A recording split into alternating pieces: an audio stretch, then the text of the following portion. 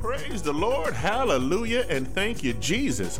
Well, it's around that time right here on KAZ Radio where I have one of my most favorite parablists, none other than the Parablist, Deborah A. Wright. How you doing, Parablist? I'm feeling wonderful today. It's 2 o'clock on Friday, and you know what time that is. Time for just telling my stories. Today was a little uncomfortable for me, but we're going to talk about changes in our lives. I got my hair, no wig, no anything. I look back at the different shows, and I think I had a different hairstyle every single week, and trying to cover the reality of I lost my hair to chemo. And so today, the stories that I want to tell you about are stories about how we need to embrace the season that we're in.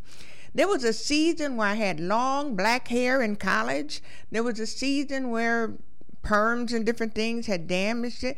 And now there's a season that I've gone through some things in my life, and my hair indicates that I'm a victor. It's not a negative thing, but sometimes it's just hard to really embrace the season that we're in.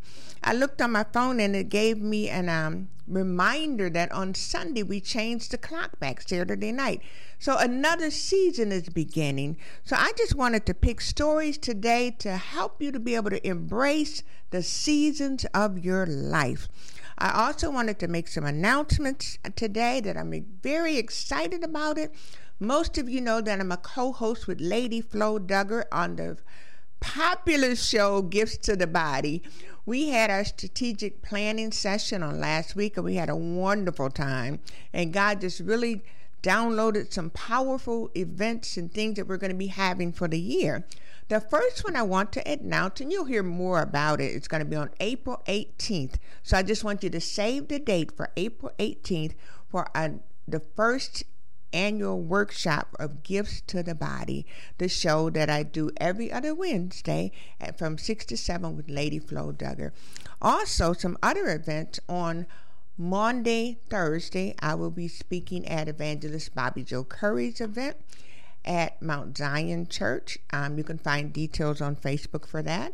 And also on Good Friday, I will be portraying one of the Marys at the cross at Evangelist Georgette's event. You can look on my Facebook and you'll see those different events. And come out and support them if you're not doing anything. But like again, I said, we're going to talk about seasons and embracing the season that you're in your life.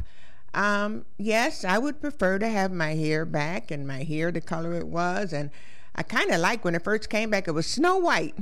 But then the darker colors started to come in. But I'm learning to embrace this season because I don't ever plan on cutting my hair off again, even though I didn't cut it. So while it is the way it is, I'll embrace it the way it is. Now, the first story that I want to tell you is from the year Uncle Bubba Jack died. And these books are available on Amazon.com, Deborah A. Wright. And Deborah A. Wright, and you can find them, you can buy them. And the purpose of me putting stories in the book is so that you can share them with your grandchildren, with your family, with your friends, when you have your different family events. Stories are healing, stories are soothing, stories can be funny, stories can encourage you. So that's why I tell stories. The first one, I performed this one last week at a couple of weeks ago now, at the Breen Center. And it's called Ratty Old Natty Old Quilt. How many of you remember those quilts that your grandmother made and they were all different pieces and everything? Those are the heaviest, warmest things you could have in the wintertime. Well, this is a story about a quilt, but it's also a story of a lady that's in a different season in her life. She was at the season where she was young and vibrant and could take care of her children. But then as the years went by, she got to the season where her children needed to take care of her. So again, this is Ratty Old Natty Old Quilt. Now, Mama Mamie had 4 kids who had 4 kids, and they had even more kids. Now, Mama Mamie had gotten up in age and found it difficult to live by herself and take care of herself anymore. For the past few years, different family members took turns keeping her. Now, no one seemed to mind. At least It's the least they could do for her raising 4 kids the way she did all by herself when their father died in the war. Now, Mama Mamie was no problem to keep at all. She was not a big talker. She minded her own business, and she only spoke with her tongue dipped in love and bathed in wisdom. And she taught her children to do the same. Now, every few months, she would move to the next sibling. She liked it this way because she never stayed long enough to become a burden to anyone in the family. And she got to see all kinds of different places. Now, everywhere Mama Mamie went, everybody knew it. Her famous handmade quilt went with her. And it would sit prominently in its place on the arm of the sofa in the sitting room. The whole family knew the story of the family quilt, but it was special, and it was welcomed right along with Mama Mamie whenever it went. Now, it would be too much to expect to believe that things would stay the same in a family. One of the brothers got remarried after the death of his wife. Now, over time, it was time for Mama Mamie to go to the newlyweds' house. Mama Mamie had gotten along with Tony's new wife so far. They've never had any problems, and nobody expected anything different. Now, the day when Mama Mamie moved into the newlyweds' home, she was welcomed with open arms. It wasn't long before Kim, Tony's wife, noticed the quilt. Now, every time Kim would take that quilt off of the couch and place it in Mama Mamie's room, it would reappear right back on the couch. Still being somewhat a newlywed, Kim wasn't stupid. She knew better than to raise any sand between her new husband and his mama. So every time she found it, she kept taking it back to Mama Mamie's room. But that quilt gave her the creeps. It was just something about it she didn't understand. Now, it was always clean and pressed, but it simply did not belong in her living room. Kim had moved in Tony's house when they got married. Now, it was time for a change all around. New furniture, new decor. Yes, a woman's touch is exactly what it needed. She had cleared out the closets and donated a lot of old things and was ready for new surroundings, including new furniture. When the furniture came, the house looked nice. Kim had added her touch, and in her mind, this was the last of that ratty old natty old quilt. When the new furniture came, Kim was frustrated to no end because every single time she would remove that old quilt, it would mysteriously end back up on her new furniture. At a family outing, Kim felt comfortable with one of the other sister-in-laws, and she approached her and said, "Now, don't get me wrong. I love Mama Mamie, but what is it with Mama Mamie and that quilt?" Her sister-in-law's eyes lit up and a smile came across her face. She went on to explain that the family quilt was a family heirloom. Clothing and items from 4 generations back were in that quilt. Mama Mamie's mother, her grandmother, and her great-grandmother had all added pieces to that quilt. And during a house fire years back, the quilt was the only family heirloom that survived. You see, precious memories were in that quilt. Even Cousin Percy, who was a slave, his clothing was in that quilt. It was so special to everyone, and they cherished that quilt. Wow. Nobody ever told Kim the story of the quilt, and it touched her to her core. You see, Kim was raised up moving from one foster home to another. She never had a chance to know what it felt like to have a family history. A lot of times she even wondered, was there anyone in the whole wide world with the same blood as she had? She never knew any of her family. A tear rolled down Kim's face. She couldn't wait to get back home and put the quilt on her new sofa. Kim got back home before her husband and Mama Mamie, and she went into Mama Mamie's room and got the quilt to place it in its rightful place.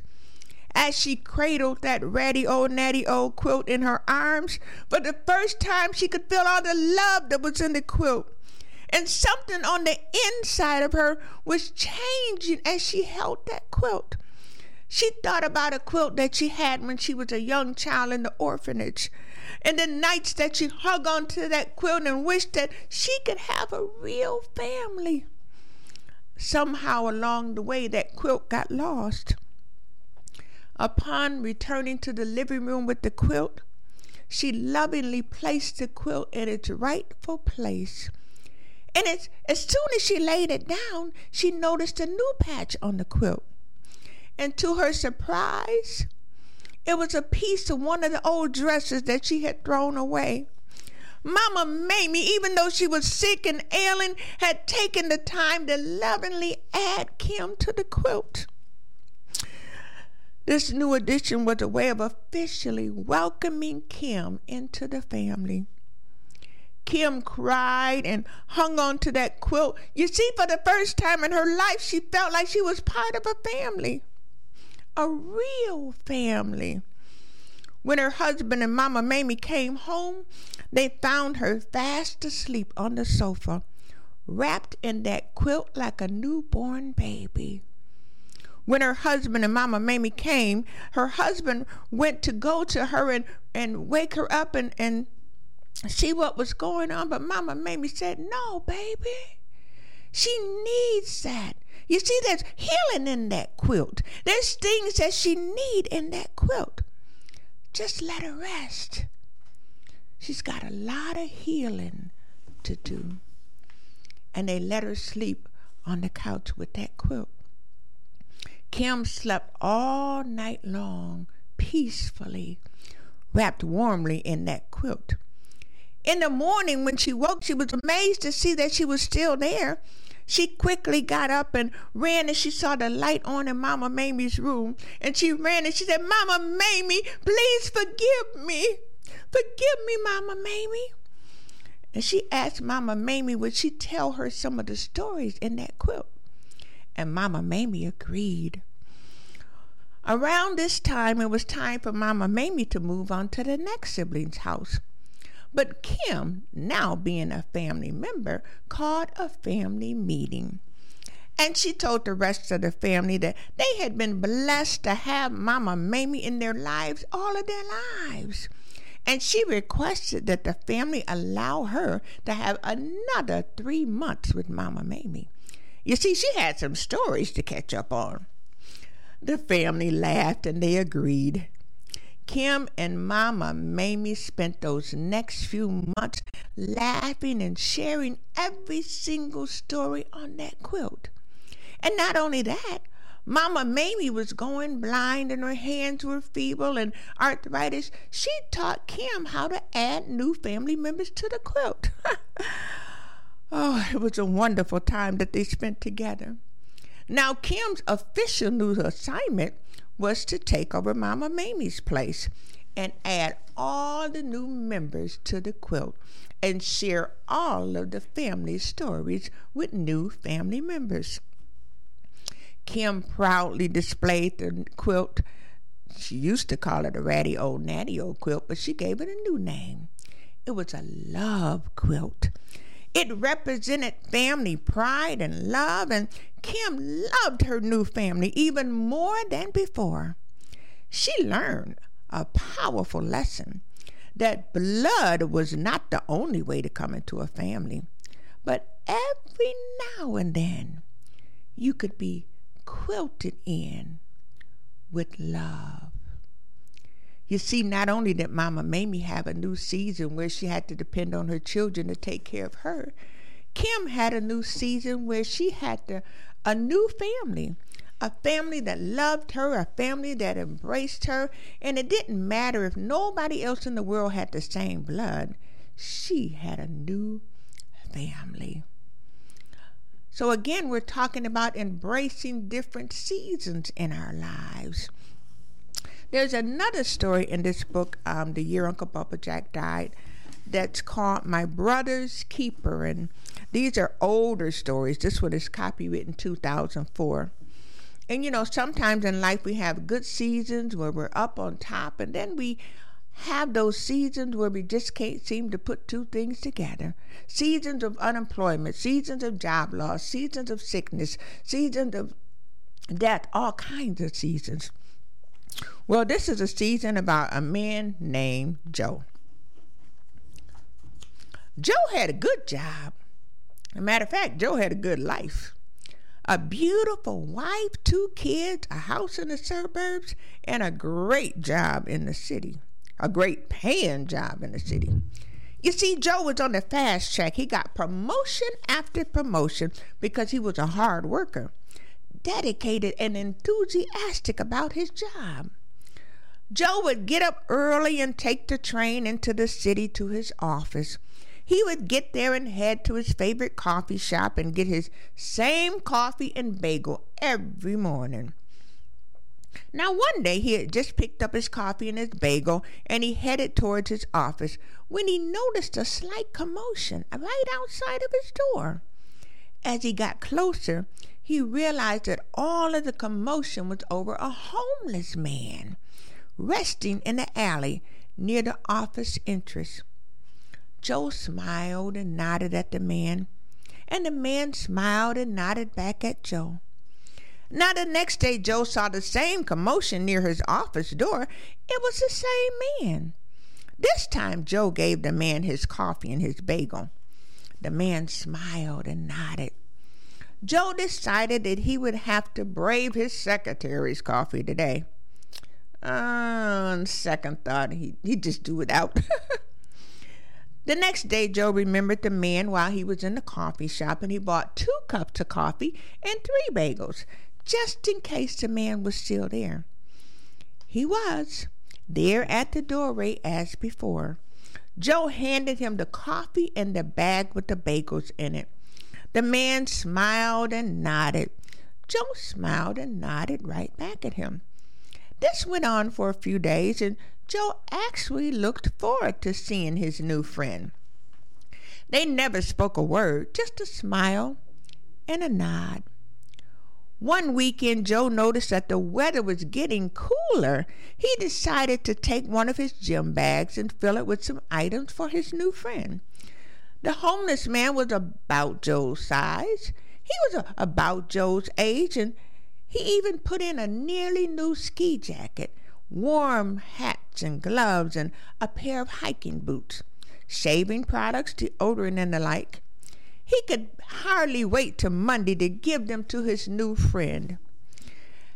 Now, this time, along with the coffee and the bagel, he handed his new friend the duffel bag. His friend really smiled and nodded this time. The next day, his friend was in the same spot, shaven and cleaned up with his new clothes on, and talk about perfect fit. Joe felt so great. Now, every now and then, he would put $20 in the bag with the coffee and the bagel for his new friend. And this went on for quite a few weeks. Just a smile and a nod between them. One day, Joe picked up the coffee and the bagel only to notice that his friend was no longer there. Joe was sad. He continued to bring coffee and bagel for a few days, but there was no sign of his friend. Joe's company faced hard times. Over the course of 3 months, they were out of business, and Joe was out of a job. The money that he and his wife had saved slipped away over the next year or so. Joe was always overqualified. He couldn't find a job. His wife found a job, but she couldn't keep up with the level of expenses that they had built up. They started selling off items and were down to the luxury car. Joe loved his car, but Joe loved his family too. So they traded in the car for a hoopty. One week they managed to pay all of the main bills, but Joe realized that they didn't have any money for food. No one said a word. They all went to bed hungry. Joe tossed and turned all night. He knew that he had to do something to feed his family. He remembered seeing a church not too far away that fed those who needed a meal. Early the next morning, he gathered his family in the hoopty and they headed over to the church. There was absolute silence in the car. He ushered his wife and children to the front of the line, and the food was a welcome sight. With his head hung low, he held out his plate, too ashamed to look up.